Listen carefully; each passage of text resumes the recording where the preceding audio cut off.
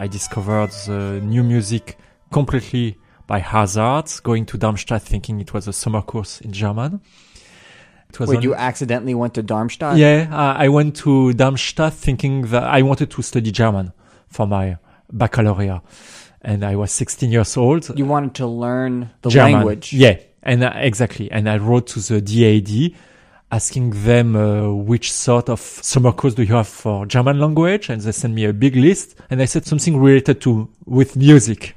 And the first year they sent me to Bayreuth, but not during the festival, but it was at the university, and we spoke a little bit about Wagner, and it was for foreign students studying German, etc. And the next year I said, yeah, it was a good summer course, German, a little bit with something with music. Send me the list, and they sent me a big list of summer courses in Germany, but I thought it was only in German. And I was 16 years old, and I arrived in Darmstadt. On that time I was doing jazz, and I discovered the music that I had never heard in my life. So you were 16 and you went to Darmstadt? Yeah. What does that do to a 16-year-old's head? I was, 16 exactly. It was 86. It was the year when Chelsea died. Cage had a premiere, and it was very strange to me because it was not only that I was 16, it was that I knew only jazz. I thought that jazz was the modern music. I went to jazz because I was improvising and composing already a lot, and I thought this is where people are creative. And I heard a music that I never heard before.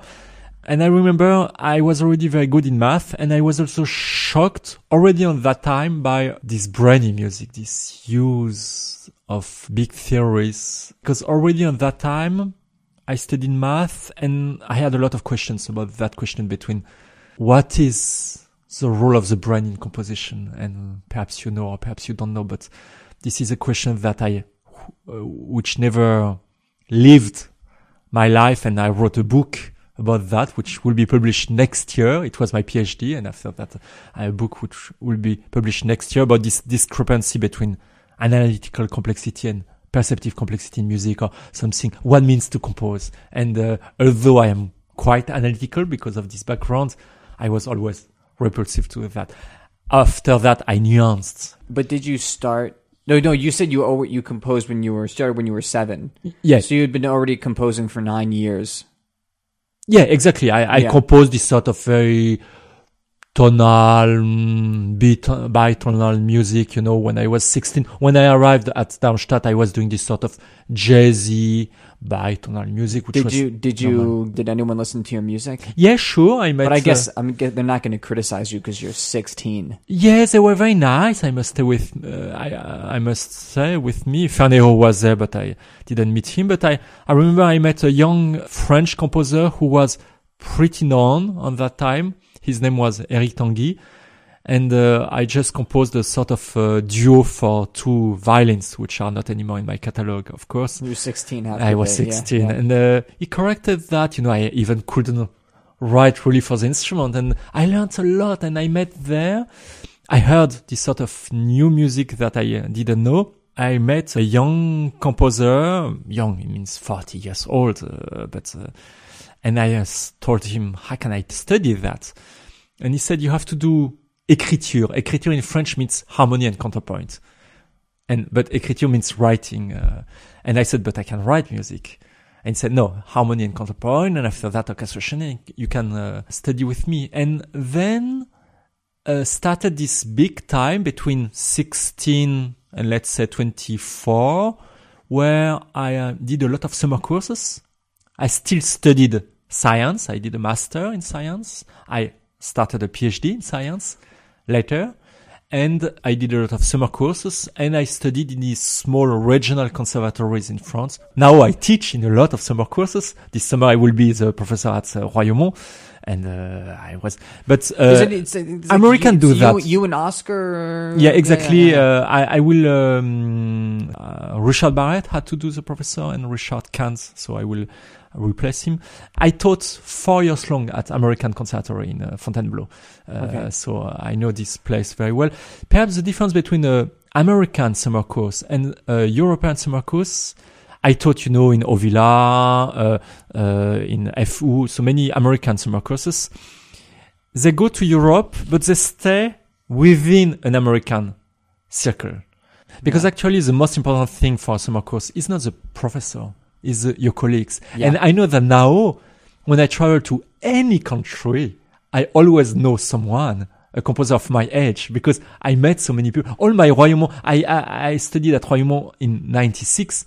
I am still in contact with everybody, almost everybody going there, you know, someone in Slovenia, etc. And Are they all in music? Did they all basically become all continue? successful? Yeah. Royaumont particularly because it's a good summer course, so it's a good selection. Generally, not all, but it's great, you know, because you create an international community of composers. And I think really in terms of generation, a young composer doesn't compose the same thing like someone 20 years older. So it's very important to meet other people of your generation who think in a different way. And this is why also Columbia was a great environment in terms of, I taught there. It was very international and you had a lot of stimulations and people like Alex Minchek, you know, they came from Manhattan School of Music or Eric Wubels or Kate Soper. They went to Columbia and they met people like Oscar Bianchi or other European people being there with another background. And it was a big scene of stimulation, not because of the professors, but because of the discussions with the young composers. You know, it's weird. I completely agree with that, but I kind of brought this up to all of the other, like the What Inc. people that I interviewed and also the other Columbia people that I interviewed. It's incredibly diverse and eclectic, but it doesn't have that reputation. It's like everybody's like, oh, it's this French. Yeah, you know, sure. It's this French, but why, you know, why does it have that reputation? I think, you know, America, I understand more and more. America is a big continent and you can't generalize. And between Texas and New York, you have nothing in common. And in the same way, you have two sorts of Americans. You have the Americans who travel a lot and the Americans who are terribly closed. And the scene in composition is exactly the same. You have some, I gave master classes in many, many universities in America. Pittsburgh, Harvard, Berkeley. I taught at Pittsburgh for 1 month. And Manhattan School of Music, Juilliard, etc. Look, Manhattan School of Music, when Raiko came there, it just opens the scene. When Dave Brubeck met Darius Milhaud, it was Darius Milhaud who showed him the 5/4 principles, the Akchak rhythm, we say. So it's very important to be confronted to, and you have always in every country, also in France and Germany, a scene which says, I want to stay with my French music, with my American music, and those people are typically German, or typically when you have a French professor coming to Germany or a Swiss professor coming to Germany, you have always some German saying, this is the Swiss scene. And this is what happens with Columbia. But I must say at Columbia, I was amazed by this confrontation. It means if you look at the style by these waiting people, you know, it's a mix of Peter Ablinger, Beat Furrer, minimalist music. They do the real American music today. Because oh, really? You think so? I think that's a big claim to make, though. It's a big claim. I will explain that in another way. When people say, I do American music, you know, this sort of American music. For me, it's not at all an American music. It sounds like a sort just of... by simply making the claim?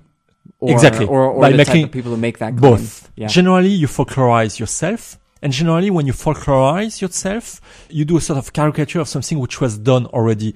It's an orchestral music. It sounds like Elgar or Brahms today, etc., with a small caricatures.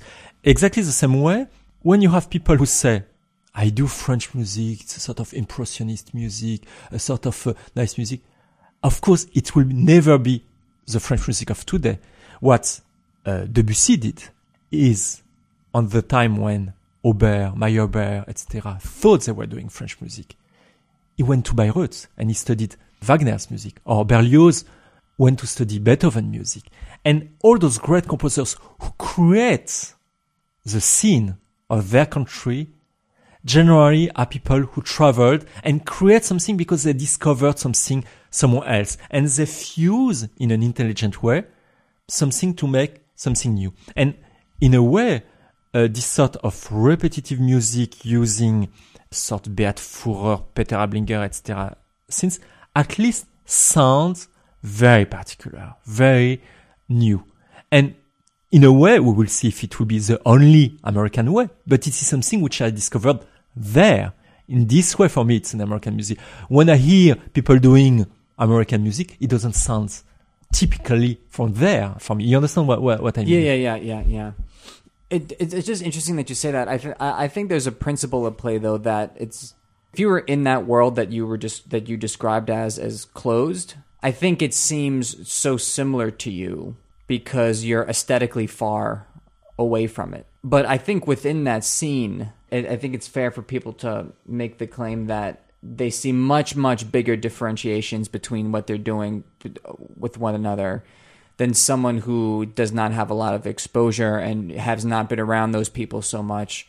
And I would almost make the same claim for you describing another world that's saying it's amazing, it's a combination of this, and the possibility of variations are really big between one another. I think probably for those people who you think see it as the same, if they're looking at it from a distance, it's all very, very similar to them.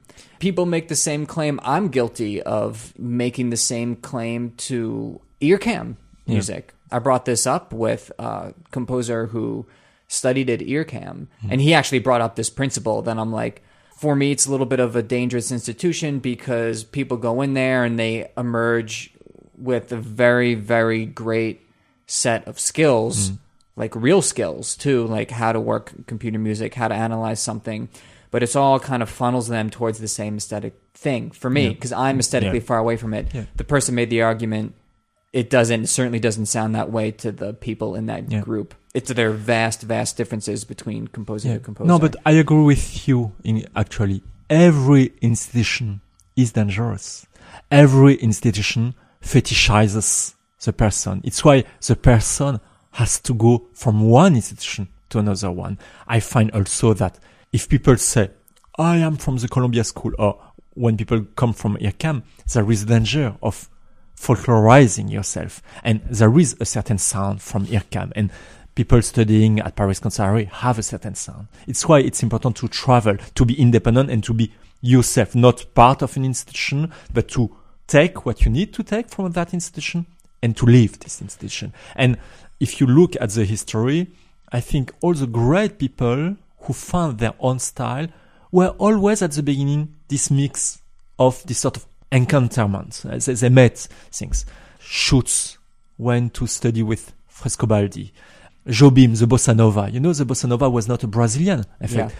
The guy met this German professor who initiated him to Schoenberg. It was not a good example for Jobim, but after that to the harmony of Debussy. And this is what you have in the bossa nova with this ninth and these great modulations. Once again, this example of Dave Brubeck discovering through Milhaud this Turkish rhythm 5/8 and 7/8, or John Coltrane listening to Stravinsky, etc. So you need, when you are young, this sort of stimulation. After that, of course, you will always have composers who compose with whole tone scales their entire life. What was the case at the beginning of the 20th century? You know, people continuing Debussy and thinking, I do French music, but the French history forgot them. Yeah. People going to earcam and doing just Max MSP patches with ring modulation with the same sound and being happy because they are in the tradition. That you were able to describe exactly what everybody does. Exactly, because the program with ring modulation. Ring modulation with this sound, and they say, I am important because Boulez was there, so I am there. You know, this sort of mode effect still continue going, people going to downtown music, people going to Columbia and doing spectral music because Murail is there. Those people are not interesting. What interests me is people who go there because they have already a strong personality. They look for something and they react with someone or against someone, but they resolve some questions. Do you think there's enough cross-pollination happening? Do you know what I mean by that? Like exactly the act that you described of people traveling a lot and doing a lot of exchanges, and is the scene now or the different scenes, I should say, mostly people just kind of like finding an institution and latching onto it and staying there and doing whatever they can to be accepted there? Yeah. Or do you think it's mostly people just like bouncing around and taking in different types of information? No, I think the possibilities exist much more than before. You know, when Bach went to meet Buxtehude, it was a long travel for him. Today you take a flight and it's so easy and you have internet there. No, or you click on YouTube. If you yeah, want to exactly. listen to it. You click on YouTube, but people are lazy. The biggest problem of young composers like many people, I would love to write a book on laziness in music because it's a long topic and big topic, but people are lazy. People are comfortable. People are scared. I have my style. I continue my style. This is also, I think, a risk in every country with a different risk. This laziness. For example, in Europe, you will stay brainy with this sort of reference of intellectual because you are lazy. You want to be adopted by a certain scene. In America, this is something different. Sometimes you have great composers or visual artists who find something, but they repeat themselves because you have to survive and you have to find the scene. So the sociology... You have to brand yourself in the States, exactly. Right? Yeah. So the sociology of laziness is different from one country to another one. In France, it has to be well orchestrated. In Germany, it has to be quite expressionist, etc. It's interesting to study this sociology of laziness. So very few people have to courage. I love that term, sociology of laziness. Exactly. Yeah. And very few people have this courage to think, okay, I went 7 years in this thing. Now I have to restart my life from the beginning. And I have to travel geographically or travel by myself. I have to change my life. But it's a daunting task and also maybe something that's impossible if you don't have the money to do that, if you have like a kid. Yeah, I mean, it's a very difficult, it's a difficult thing. It can be more than sociologically lazy. It can also be but other pressures. When I say that, it's also a daily task. I studied with Griset, and for that, Griset was the best professor I have never had. He wasn't not at all a professor of spectral music. He never showed any spectral technique and even his composition, own compositions. But he was very clear on one thing. Perhaps compared to Murray, he was really different from Murray. Every work has to be different. Every work has to be courageous and something new. When people started to create the concept of spectral music, it was 1984. Hugues Dufour created this concept for journalists. Hugues Dufour met Marvin Minsky, the brain specialist, who showed them an acousmograph. And already they knew that they were working on spectrum, continuity, they didn't know exactly about what. And he showed him a spectrogram, and Dufour said, this is exactly what we do, this sort of continuous sound going there, etc. And he took this term for journalists, for marketing purposes, and you had two different configurations. Some composers said, okay, I accept that, it's true, I already use spectral analysis to compose. What did Griset? He said, I don't like caricature, I don't like to stay where I am. So I will compose a piece for percussion. And he composed Tempus Ex Machina. Yeah. When he died, I was still his student, and it was one of the best composition lessons I had. Just before, he had this sort of first spectral style, les espaces acoustiques. After that big revolution, he composed Vortex Temporum, something more rhythmical, like Ligeti, who changed of style, but always moving further. And when he died, we knew that he had written this Quatre Chants pour franchir le sol, but we didn't know how it sounded. And we all expected something like Vortex. And we went to the premiere in London, and it was a terrible lesson for us. From the professor who just died, having his finger pointing on us and saying, never stay where you are. Even with my age, he was 56, I do a new style. It was very courageous, and it was very criticized by many people who said, it doesn't sound like what we like, etc. But it's a really famous piece now. It's a very famous piece. I mean, not only because it's the last thing he did. No. But it really is. I mean, it's really the qualities there. And it's completely different. And it was such a lesson. And during the lessons, he was always like that. He was always saying, compose every day, but take your time, be shy, compose one piece every year or every 2 years, where the way he did, because it has to be the best of yourself. Don't produce. He said many people do productions, do composition, and that is what I... That's a difficult lifestyle to have, isn't it? He says, take your time producing. Yeah. But unless you have another job besides composing, which obviously most composers do, then that's very difficult. And if you want to get your name out there, then I probably sound like a total stereotype right now. But like, if you want to get your name out there, then there's two methods. There's quality, and then there's quantity and hopefully quality. Yeah. But not always consistent quality. So that's a different, like, it's weird that he was teaching that lesson. Yeah. It's a very long, what you said. And then you move to a country. Yeah. But that doesn't really, it's difficult to have that lifestyle unless you're a professor. Sure. But, you speak to someone who, I am a professor, and not only that, I refuse to leave from my composition for that reason, but also I am known as a composer with this sort of message. It means it can be a long discussion, but I always say to my students exactly the same thing. Take your time, etc. Of course, when you are young, when you want to be exposed very quickly to festivals, etc., you compose a lot. But is that what you did when you were younger, when you were traveling with these festivals? On contrary, I composed even slower than today. I try to find my style because I wanted, I was an amateur. But there's also kind of two ways to find your style, right? I mean, you could, there's the being very, very careful way of finding your style. But that's still, even if you're being very, very careful, it's always kind of, before it happens, it's theoretical. Before the performance exists, it's theoretical.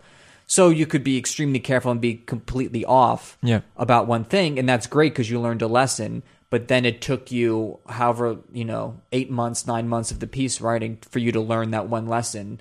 But if you were just kind of constantly producing and throwing stuff out there, that's kind of another way to get good, because it's reality telling you what's working and what's not. And what's not you have to be exposed. It's not a question of being... But you have to be exposed to yourself, which doesn't happen unless you have performances. It means the question is not to be too long or too short, etc. It's to give you the best of yourself, particularly when you are young, and to go slowly and to put in question everything. If you don't do that, you stay in the production, you do a sort of caricature music, which is not yourself. You don't discover who you are, because it's a long path to discover your own.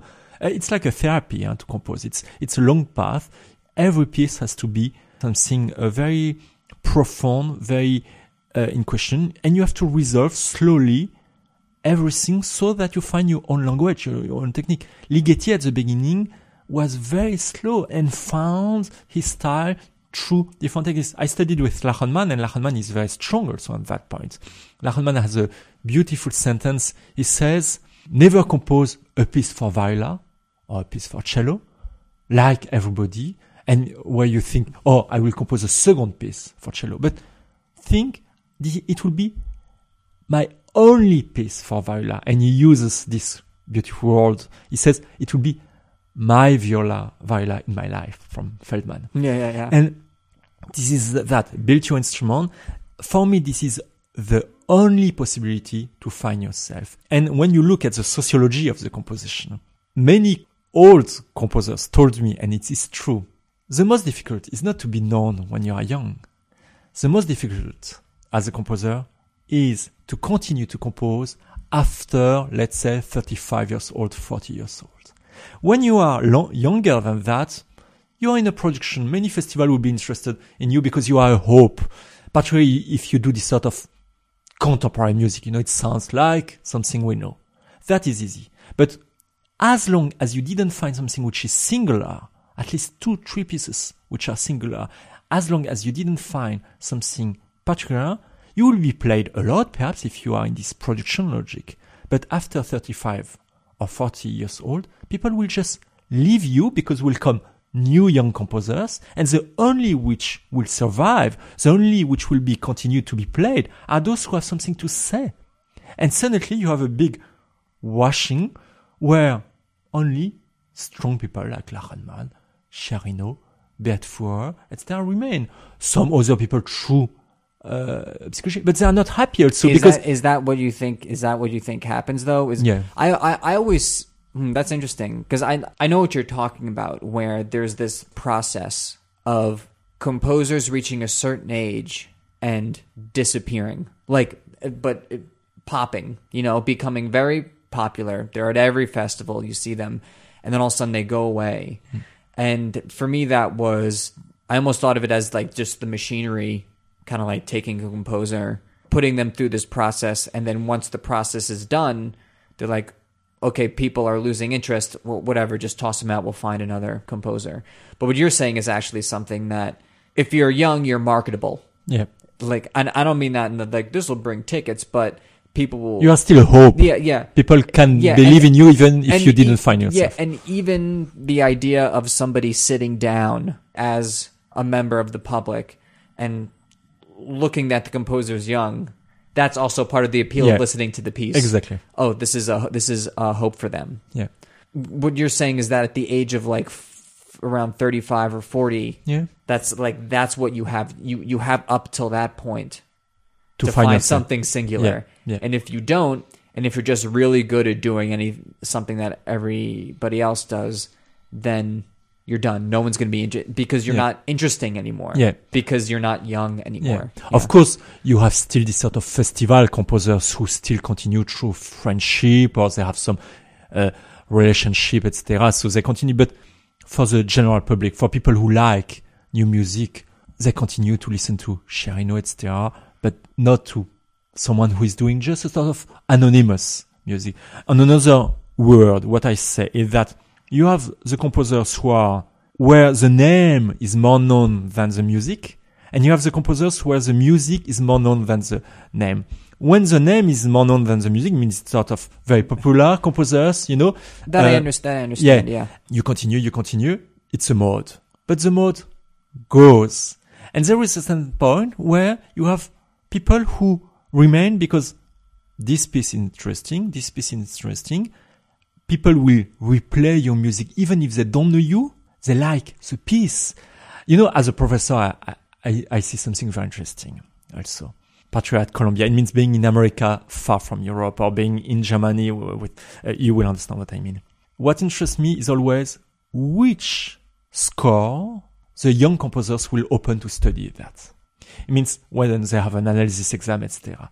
Which score is egoistically interesting for young composers. And here, you can do a repertoire of which music can be interesting for a composer. It has nothing to do with festivals. It has nothing to do with, but it is about the music which continues to make them curious. And when I was in America, it was interesting to see which European composers interested the American composers, because here you are far from the sociology. It's not automatically the most played people in the festivals, but this is the people who have something to say. How long do you think it takes for a composer to develop? I'm actually really interested in that. Nobody ever framed that before, and I think it does make sense, like the timeline of you have till a certain age and then you're no longer interesting because you're not young anymore. Yeah. So it's just who you are, not what your potential could be. Yeah. Do you think that correlates, that type of time running out correlates well with the way a composer develops? Should you have a unique vision by the age of 35, 40? Or does it sometimes take longer than that? And because it takes longer, the person may run out of opportunities before they develop their idea fully. I think it's first a question of ethic of life. It means you have people who stay young their entire life, who find themselves perhaps in a quite old age. If you take Wagner, Janacek, Morton Feldman, the last pieces of Morton Feldman are great for Samuel Beckett, etc. So he continued to develop himself. You have other composers who are young enough to change a lot and always to stay young. Ligeti, Griset, he died quite young, but Lachenmann, they are young in head. There is one point which for me is important to keep in mind, is if you are not crazy when you are young, you won't be crazy when you will be old. you will have a child, you will be even more bourgeois, and even your brain, you know, I studied math, as I told you, and you have heard about the Fields medals. This is like the Nobel Prize for math. Yeah. Both I live with two theoretical physicists. Okay. So, yeah. And as you know, you can't have the Fields medals when you are older than 35 years old. You can't. It's a rule. You can only have the Fields medals when you're younger than 35. What's crazy is that development for mathematicians, it's basically, and this is, like I said, my roommates tell me this, but you're kind of done at the age of 32, exactly. 33 mentally. Exactly. For some reason, the brain, creativity doesn't work. Yeah. And when I studied math, you know, math is so creative and it's so not brainy, you know, I don't know what your mates said, but for example, math has really something to do with inspiration. When you are blocked in math, it's great because you know you will resolve that later, but the best way is to go to sleep because your brain works in a non-logical way. And in the morning, you find that it's like that. And so creativity has something to do, of course, with being you. You can be creative later. Once again, Janacek, Wagner, were always creative. When you meet Lachenmann, he's still a young guy going to you. I met him 3 weeks ago and always, Fabien, how are you? He's shy, he's curious, but it's difficult. But at least there is this rule that I give to my students. If you are not crazy when you are young, you will never be crazy. And what I see by many young composers, sorry, I speak like a professor, but today they are lazy in the way of Facebook. It means they just express themselves without giving the best of themselves. You know, just a piece of music has to be the best of yourself. And also, sometimes I'm scared how they are bourgeois and conservative, and they do this sort of conservative music. Oh, I do a piece for ensemble, I do a piece for orchestra, for string quartet. But why? Be crazy. If you are not crazy now, rebel against your professor. I tell them always as a professor, if you are not crazy today, if you don't do something which doesn't mean music for older people, you won't be that today. You have to do non-music, nicht music. This is Lachenmann who says always that. Do something which is not automatically music, but do something which is crazy, which is at least for you crazy. Okay, so what's crazy for you? What, like, give me an example of a piece of music that you wrote that wasn't just a string quartet, that wasn't just an orchestral piece. Give me. I never wrote a string quartet, and I never. Okay, I'm just throwing stuff out there, but it will be unmodest to say that I am the crazy guy. It's very important that other people judge myself and not myself. I have not to say. But you have to have your own opinions on what you do. At least, every time I write a piece, I try to go on the border of what I can do. You spoke about an orchestral piece. The last orchestral piece that I wrote, it was a commission for an orchestral piece. I asked myself first, what means to write today with an orchestra?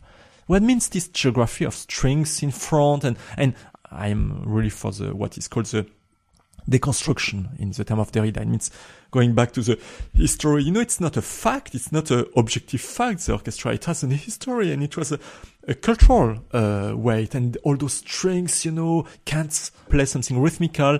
Varese hated the orchestra, and it was created in 1664 by a pure hazard, by Lully, with Louis XIV. Why one group of violin, a second group of violin? And I thought, and I looked what other cultures did, and I thought, and I made a piece where the strings are in the back, the winds are in the front. I interrogated the conductor. Of course, it's difficult to verbalize all what I did because composition is not about. How does that work? But there's an acoustic reality. Yeah, of course. Right? Okay, so that's why the strings are exactly. So that's why there's a lot of them in front. Exactly, and there is a reason for that. There is a reason for that. It's a question of balance. Of course, you don't have to provocate. You don't have, as a composer, just to do something because you have to be different. You have to do that with reasons. I studied Gagaku music, where in Gagaku the percussions are in front and the sustained sounds are in the back for a certain reason, because it's very rhythmical and they want a shadow of the sound and they don't want the sustained sound to cover the percussions and the koto, and after that you have the ichiriki, etc. So in the Western orchestra, there is a reason of this strings in the front of those two groups, because the strings are balanced with the winds, because the strings have the main role, because this romantic role is there. So when you want something different, either you don't write for strings, like Varese, even Stravinsky in Rite of the Spring, if you look carefully, the strings have a very, very tiny role, because he needs something pushy, etc. Or you simply put that in the back. So it was a crazy project. And my last craziness was that it was composed 6 years ago. And when I regret this piece, I threw away. For example, this orchestral piece, which took me 1 year and a half, I decided yesterday to move it away from my catalog. Did it just not work acoustically? Because the strings are in the back? No.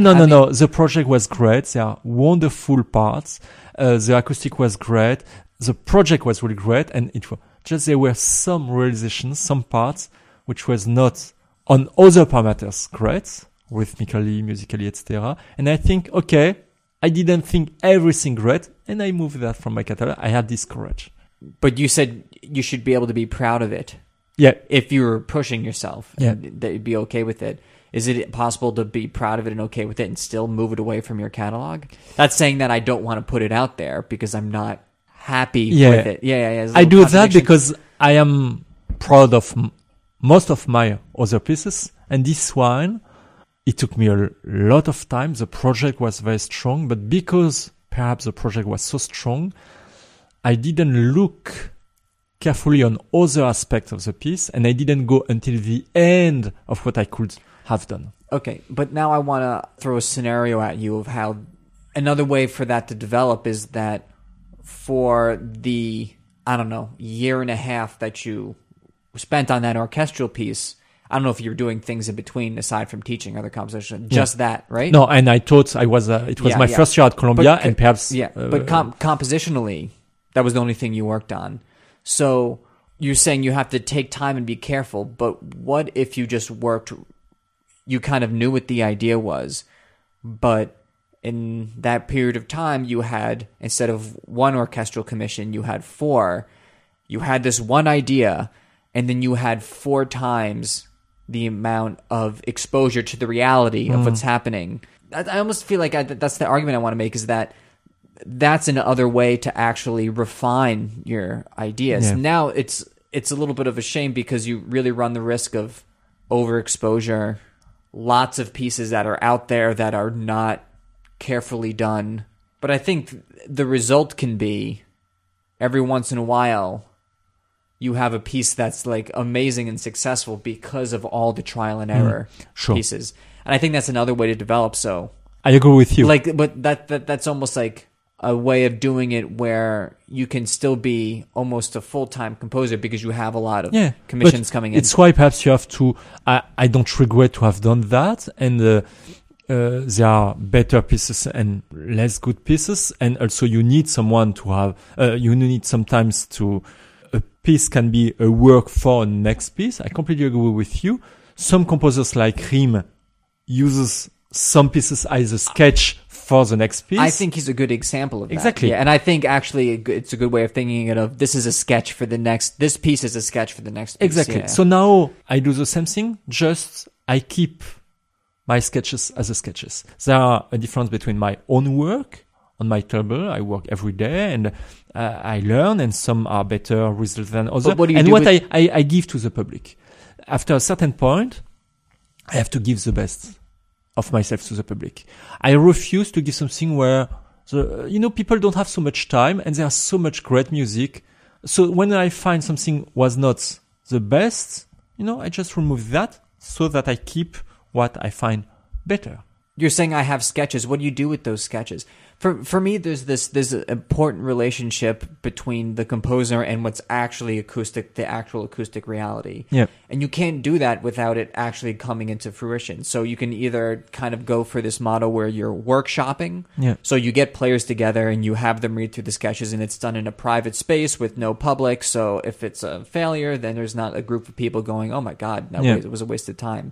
No, in my case, I am a slow composer and I receive more commission than what I can do. I am happy for that. I'm lucky. Many people want me to write for them. I have still people writing. Florian Holscher, one of the best pianists in Germany, he's still waiting for 7 years now, his piece, etc. So I need to find the ID. When I do sketches, it's there. It will exist one day. It will be realized one day. Just I have to put it. It's not only a question of sketches, it's a question of music. Of course, I use for my piece, etc. When every time I find something I'm happy, I use it. But at the end, the results, the general result, the harmony, the project itself, the crazy ideas, the realization, the orchestration, etc. Everything has to be at least the best what I could do. And then I give the score to the person. Yeah. This is only that what I say, and it is played.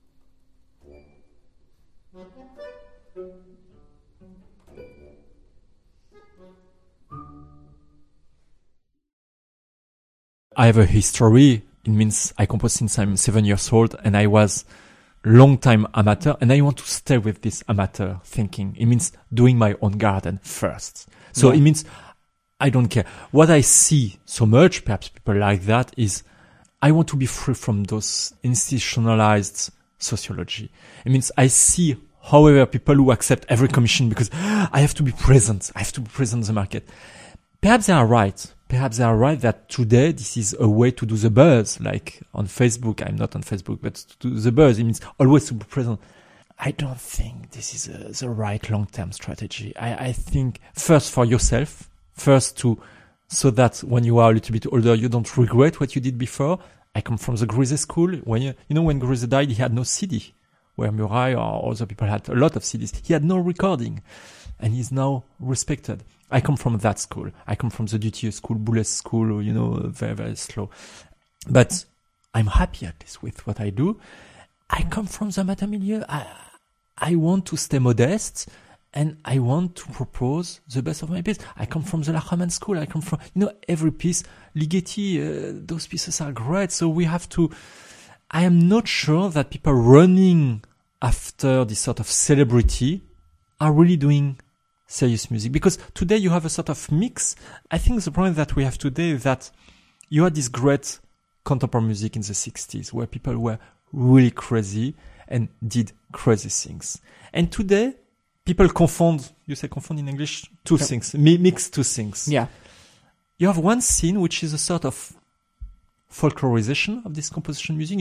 It's much easier today to be a composer, and you have all those festivals, and people want to survive like you try to survive in the pop music. You have producers, you need to be known, etc.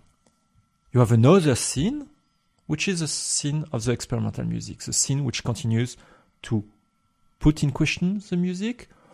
Not so many people listen to that music, but so the contemporary music scene is a mix of both. You have both people on that stage. You have John Adams, and you have crazy people even in America, John Luther Adams. You have John Adams and John Luther Adams, if you want. Huh? And it has the same name. It has the same sociology. You have Carol Abercolt, and you have Riem. Huh? You have Peter Ablinger. But who is the most happy? Everyone has his solution. Some people want to survive. I understand. I am professor. I am lucky. Other people need to earn money with the composition. But for me, automatically you go to a production logic, and it can be dangerous. But why not? Some people need to be famous. Some people, etc. I come from a particular background. History. I studied math. I was an amateur in music. I have this sort of admiration for those composers. Who are cowboys, and I love America for that. This sort of America has very, very bad aspects in terms of postmodernity and people selling themselves. And suddenly you have this sort of cowboys, independent people, very independent. They don't care about what other people think about that. And they continue their way, and they do their own thing. And I love those people. But it's got to be really kind of frustrating to see you need how the reward system, how people get rewarded in that environment, to not take part in it. It's difficult. It's to be left out. It must feel like really must feel like you're left out, and also that like the world and opportunities and everything are just passing by because you are not able to or just don't want to partake in that particular side of the culture. But it's a political discussion that we have today, and it's very important. My wife is in the academic field, and I know this field very well. It's even worse than our milieu. It means, what does she do again? She's in Germanic studies. But I know very well this sort of milieu where officially you ask people to think, to have new ideas, to be philosophers, etc. And you have this huge milieu of people doing all the same thing, being scared of being original, or at Columbia University, all those people doing the same studies, studying gender study in a way which is okay. This is a political discussion about what means today to be independent and free, and what means happiness. In the generation of my parents, the generation of Grisey, or in the generation of Boulez, it's not a hazard. People were crazy because they could be that. It was 68. They were 20 years old when it was 68, or they were 20 years old when it was 45. So they had the world to do, and they knew that the way to change the world is to be crazy. Today it's difficult because we have to survive. We have this big pressure of this sort of conformity, this Facebook and Twitter thing where you have to be there with the quantity, as you say, and not the quality. Chomsky already was very clever about that aspect. In the 70s, he made the theory of that quantity against quality. And in myself, I don't want to be a holy person or a crazy or a cowboy. And I don't know if I am quite, happy. I'm Professor Tsar. It's just a very egoistic question of being happy. For me, I know from the history, from my family who suffered during the Second World War, etc., being happy is to be free. And you have to be free in mind. If you are not free, I worked in a bank. I loved my job in the bank, but I know how it works. You worked at a bank? Yeah, of course. I did research with mathematics. I was in the research department of a big French bank after my mathematics studies. And I earned so much money I have never earned. I was 26. And one summer, I left the bank to go to study music. And 1 year later, I was at the Paris Conservatoire, but without knowing. How old were you when you were working at this bank? I was, so it was between 90, it was, when I gave my notice from the bank, I was 25, I think.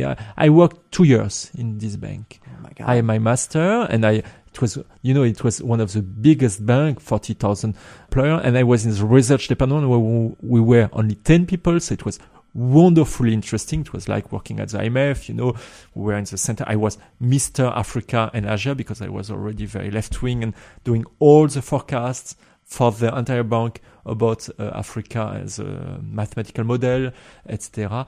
It was a great job, but I couldn't compose anymore. I tried, I took a leave of 1 year to go to the music. The reason why I went to music, I can explain that. It's not about that I wanted to leave the bank. It's more that I was meeting in the bank many people saying, "Oh, I could have been a good sportman," and I didn't want to be bitter later. And I thought, okay, I compose since I'm 7 years old, but I don't know my niveau, so I would just take 1 year off, and they gave me 1 year off, and I had to come back just to try the music, to see that how bad I am, and to come back. And it went very, very quickly. It means I went to the music. It was summer 94. In March, I was accepted at Paris Conservatory, and I said, the big one, so the national one. I have to continue 3 years long. What can I do? So I will start a PhD in music so that I could have a scholarship to finance my study. I was student again. It was hard sociologically. I was in a class. Were you younger than everybody else? No, at Paris Conservatory, I was a little bit older, but it was okay. But when I gave my notice from the bank, I started from nothing because I never studied in a conservatory. So I was in what is called a regional conservatory, and I was 25 with these big responsibilities behind me, and I was with 14 years old students, and particularly the professor calling me and saying, "Fabien, come here. This word you have to line up in green, and this word in red," and because I want that. And I thought, my God, I left the bank to be in a classroom with 14 years old guys asking me to put this word in green. And that's painful, huh? That was a hard time. So you were playing catch up. You know what I mean when I say that? Like you were having to, you were behind in your skills and your. I worked like crazy. I remember working like crazy. I was in 3 different conservatories. One, I studied orchestration. The other one, harmony like crazy, music analysis like crazy, etc. to prepare Paris Conservatory. And I even didn't know my niveau. It means in September, I gave my notice from the bank, and I did all those competitions to know already in which level I would enter. And I worked like crazy. And after that, in March, I was accepted at Paris Conservatory, and it was okay. So it means at least I have to continue 3 years long to study composition, not to be a composer, but to be myself, because it's my fun. I compose since I'm 7 years old, and I had to finance that. So I did because the only thing I had was my master in economics. So I could do a PhD in music. I had this equivalence. I could have a scholarship. And I continued. After that, I worked at IRCAM just to feed myself, etc. What did people think when you're? I'm always interested about the kind of social like reactions you get from your immediate family and friends when you're like, I'm leaving the bank. I'm gonna be a composer. What were people like? What are you doing? Don't do that. Like you have no future. You know, I was already in the bank, so I was financially independent.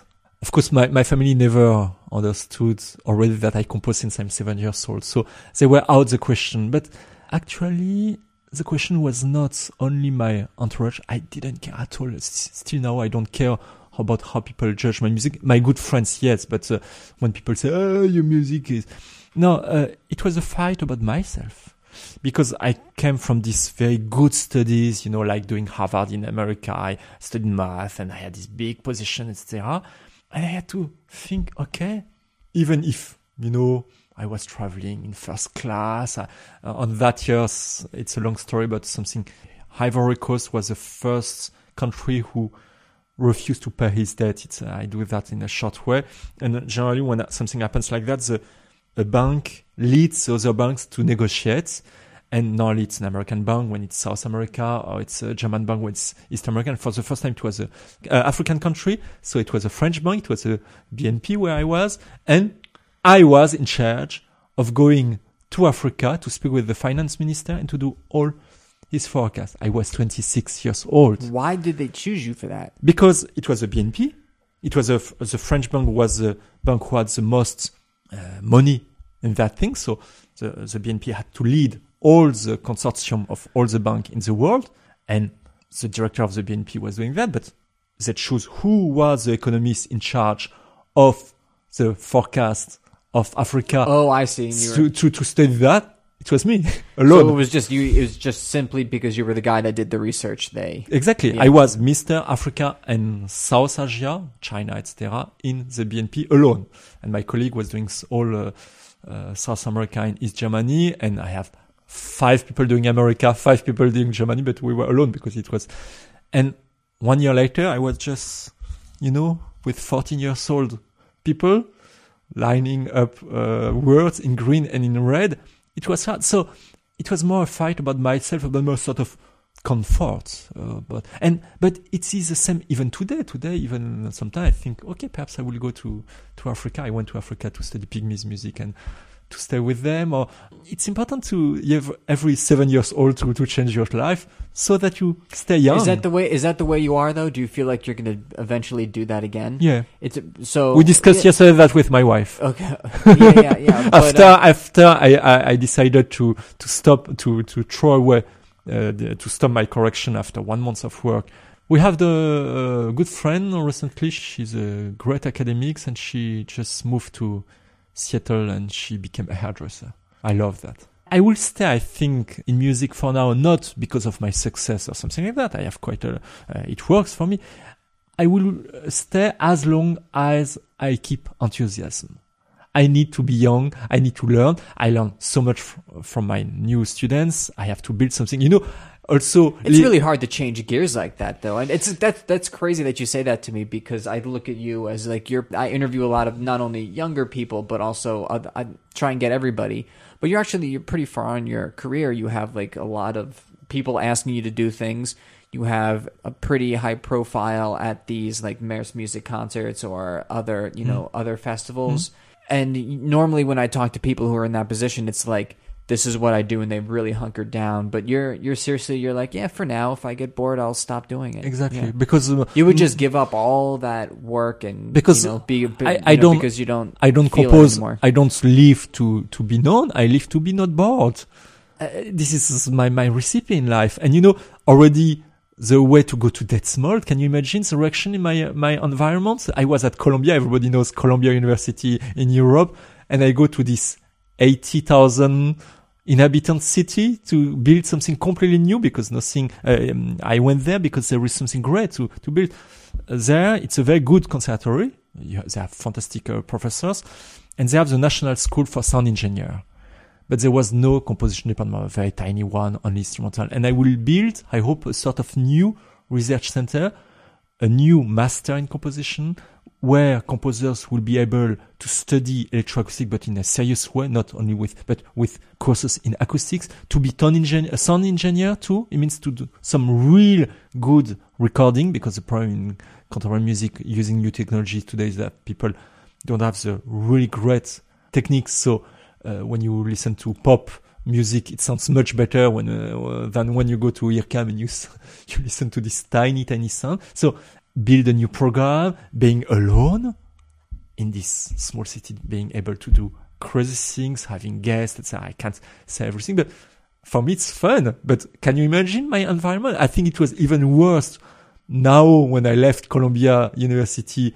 The direction of my environment were worse than when I left Bang, because at least in the Bang, they knew I composed, and they knew that they couldn't say anything because financially I was independent, and it was just for 1 year at the beginning. Now it's crazy. People, what? Columbia University to that small? But as long as you have the enthusiasm, it's important. Exactly like Stravinsky trying serial music. People said that to you? They were like, I can't believe you're going from this to this, because it seems like such a downgrade. Of course. Like this big prestigious thing, and then you're starting, and then all of a sudden you're going to this place that nobody's ever heard of. You can't imagine how Columbia University or Harvard University, when you're a professor there, how is it received, particularly in Europe? Wow, you're a professor there. And much more than in America, because in America, you know that those programs of composition are what they are. And you went for there, and Harvard, okay. But in Europe, we don't see the composition program. We see the university, how rich, how they are very rich, they are many Nobel Prize, and you were with all those Nobel Prizes, and you go, which city? And that small is very tiny. You have a lot of things it's a wonderful way to be a little bit isolated. I know many people who stay there. You have wonderful instrumental composers. It's a very rich city, conservatory with very elitist, and we will build something wonderful in this thing. And it's in the center. It means you are very, very quickly to Berlin or to Cologne. So many composers can be interested to come to compose, to study there, and to be in Germany. We will build something great. But the reaction of normal people is, he was professor at Columbia University. He's where else? Of course. People think like that, but I don't care. I gotta ask, what did you think of the States when you were there? Yeah, honest opinion. First, I think the state is a huge continent, so there are more diversity in the state than in Europe. It's very important. There are more compositionally, there are more difference between color art and Columbia than between Columbia and Hans Eisler. But sociologically, I took two notes so that I know. There are two problems, I think, today in America. The first one is this: I love from the Americans the enthusiasm. It's an important word for me. And this is something we don't have so much in Europe. This sort of people who are real crazy, these undergraduates who don't know Schubert. I had students who didn't know who was Schubert, and they wanted to be composers. I think it's crazy. In Europe, it's not possible. You have the weight of the history, and not only the history, the educational system is sad. You are always a bad student, particularly in France, but you are under pressure. In America, you can do what you want. You have this sugar education, and you are independent, and it makes wonderful results. And the other problem of that thing, however, you can have Steve Jobs in America. You can't have Steve Jobs in Europe. You can have Cage and Steve Reich in America. You can't have. It means, the contemporary music, I will say that in one word, it's without Cage, the European contemporary music would have stayed this sort of combinatory music of notes, thinking they are very intelligent because they find a new way of combine music. Yeah. The craziness came from America. That Stockhausen opened his things because of America. But I will continue. Yeah. Okay. One thing which makes a difference between America and Europe is America is one of the less ideologized country, in the way that, of course, you have a strong ideology, a strong economic ideology, but people don't want to be ideologized. You have independent people, you have people doing their thing, but together, as a sort of community, you don't want to fight for an idea. You don't want to, so much like in Europe or in Asia or in, you think perhaps I am free, I respect the difference, so everyone does his things, but you don't have so much this sort of, we have a common thing to do together. And this is an advantage for many things. Sometimes I go back to Europe and I find people so utopical, not pragmatical, and they go on strike in France because they don't want to work so much. Yeah, okay, but we have to work. You know, this sort of thing. But in art, in terms of art, there is an impact, which is the start of, in Europe, the composers are ideologized. It means they believe in something very strong, in a sort of aesthetic thing. And one aspect of that. But you're talking about, I just have to stop for a second. Yeah. You're talking about the music scene and not politics in general, right? Because I can kind of understand that type of thinking from the music scene, that people don't want to be put in a box and have a type of specific ideology. But the actual political, and I mean like down to like how governance works and everything like that, it's crazy ideological, and people are really pitted against one another. You're talking about music now, right? No, everywhere. It means I was amazed how my colleagues at Columbia, do their career. In Europe, academic guy is much more political. He's first an intellectual.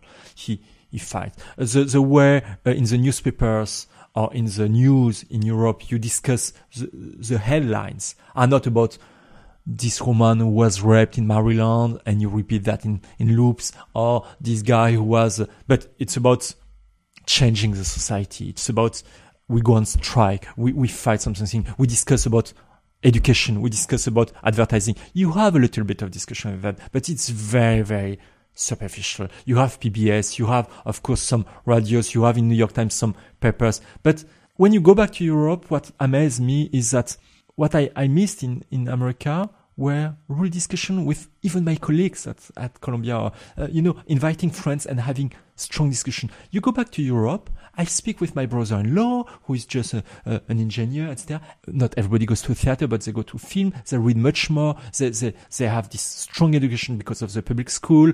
They believe in something, and they love discussing. And you meet people in the street, and they love discussing about general aspects of the science. This is what I call ideology. It means this sort of feeling yourself a political person, having an opinion. And in America, you have this sort of everyone for, okay, and I will go sometimes, of course, I have there are demonstrations there, but this sort of strong... That happens because people are afraid to offend one another. Yeah. But that doesn't mean that they don't have strong political opinions and they don't associate yourself with strong political opinions. Yeah, but... And when they're amongst people who they know are of the same ideology, then they go off. And of course, they're always agreeing with one another. It's never really a fight, but it's still very strong there. At the beginning, I thought that, but a scene stimulates itself, and after a certain moment, because you don't want to offend your neighbor, and hi, everything is great, and of course do that, and every music is great, and every discussion is great.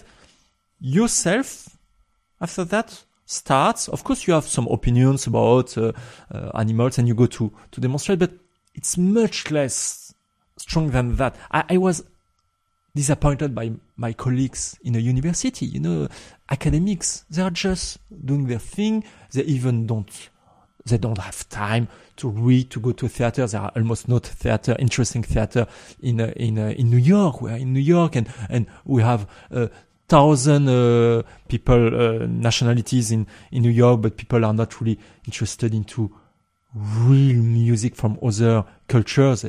They like that as an ethical way, but they are not. In this sort of discussions, you go back to Europe, and you really, every time I sit with normal people working in a business company, and we have people that I don't know so much, and they have opinions, they discuss, perhaps they are, but you are on table, you have friends, and you discuss. There is automatically consequences in art, which is this sort of stimulation, as I tell you. You have great artists in America, but they are not stimulated because you have this sort of stimulation through the bottom. You have these bad critics in the newspapers, always, modernist, postmodern, this sort of thing. And you take always the society, the newspapers, the people who speak, even the academics, you have the people feeling they are in a way populists because they always speak in a low level so that you don't offend anybody. Where in Europe you try to be elitist, perhaps snobistic sometimes, but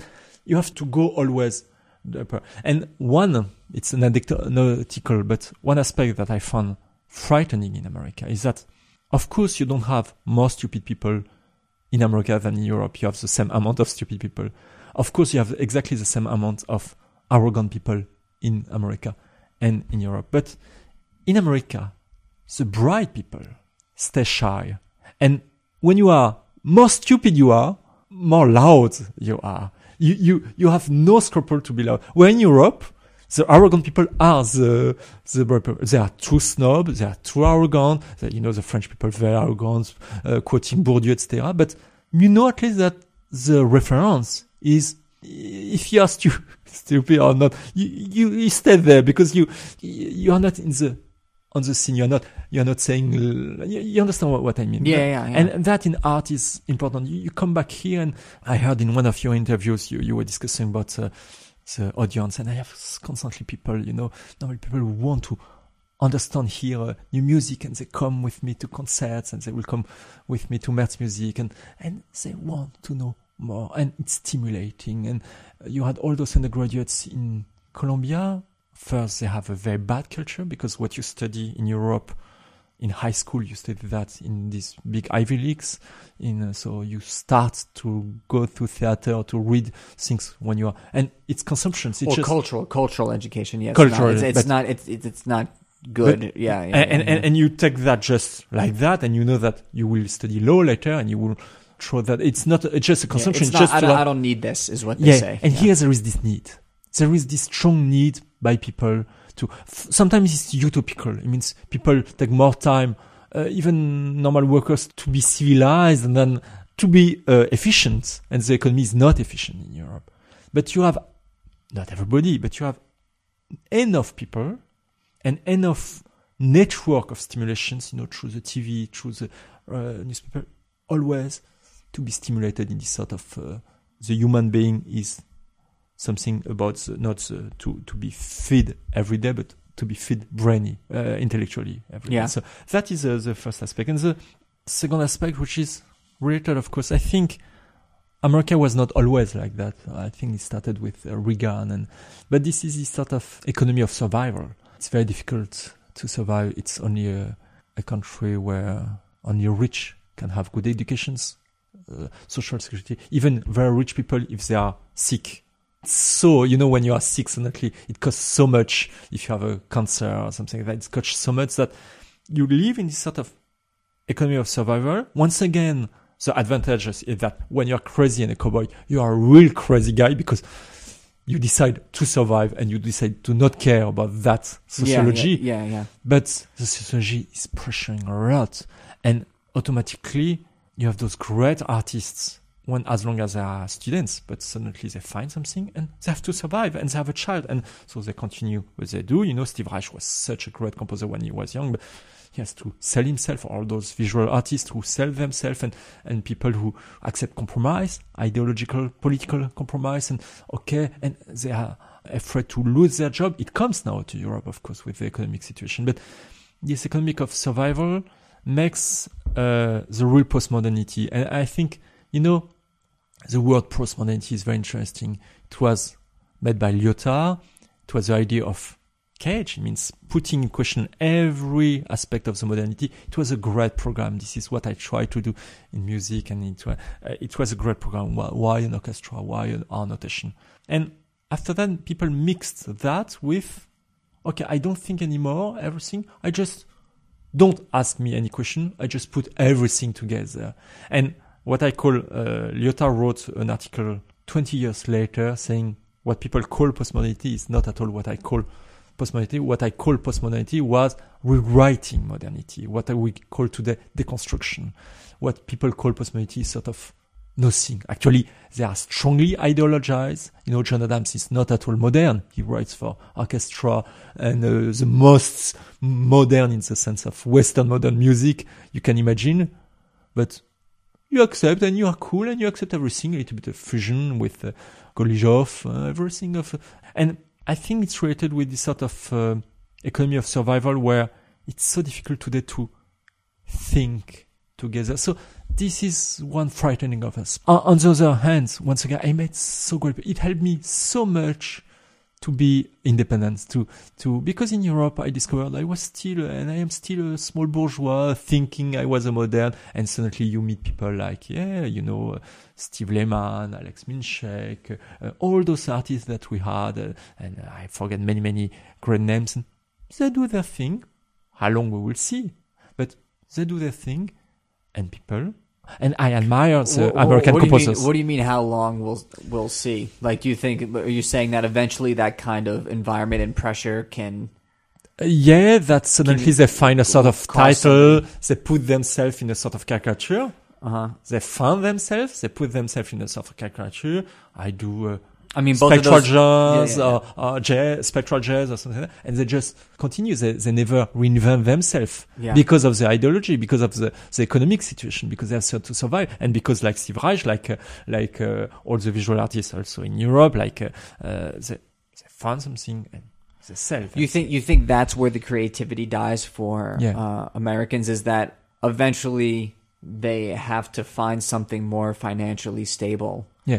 And the only way to do that in that environment without becoming a full-time professor and actually being a composer is to package yourself, stay consistent to that package, and just sell it. You have to become a reliable brand, and a reliable brand has to be reliable, consistent.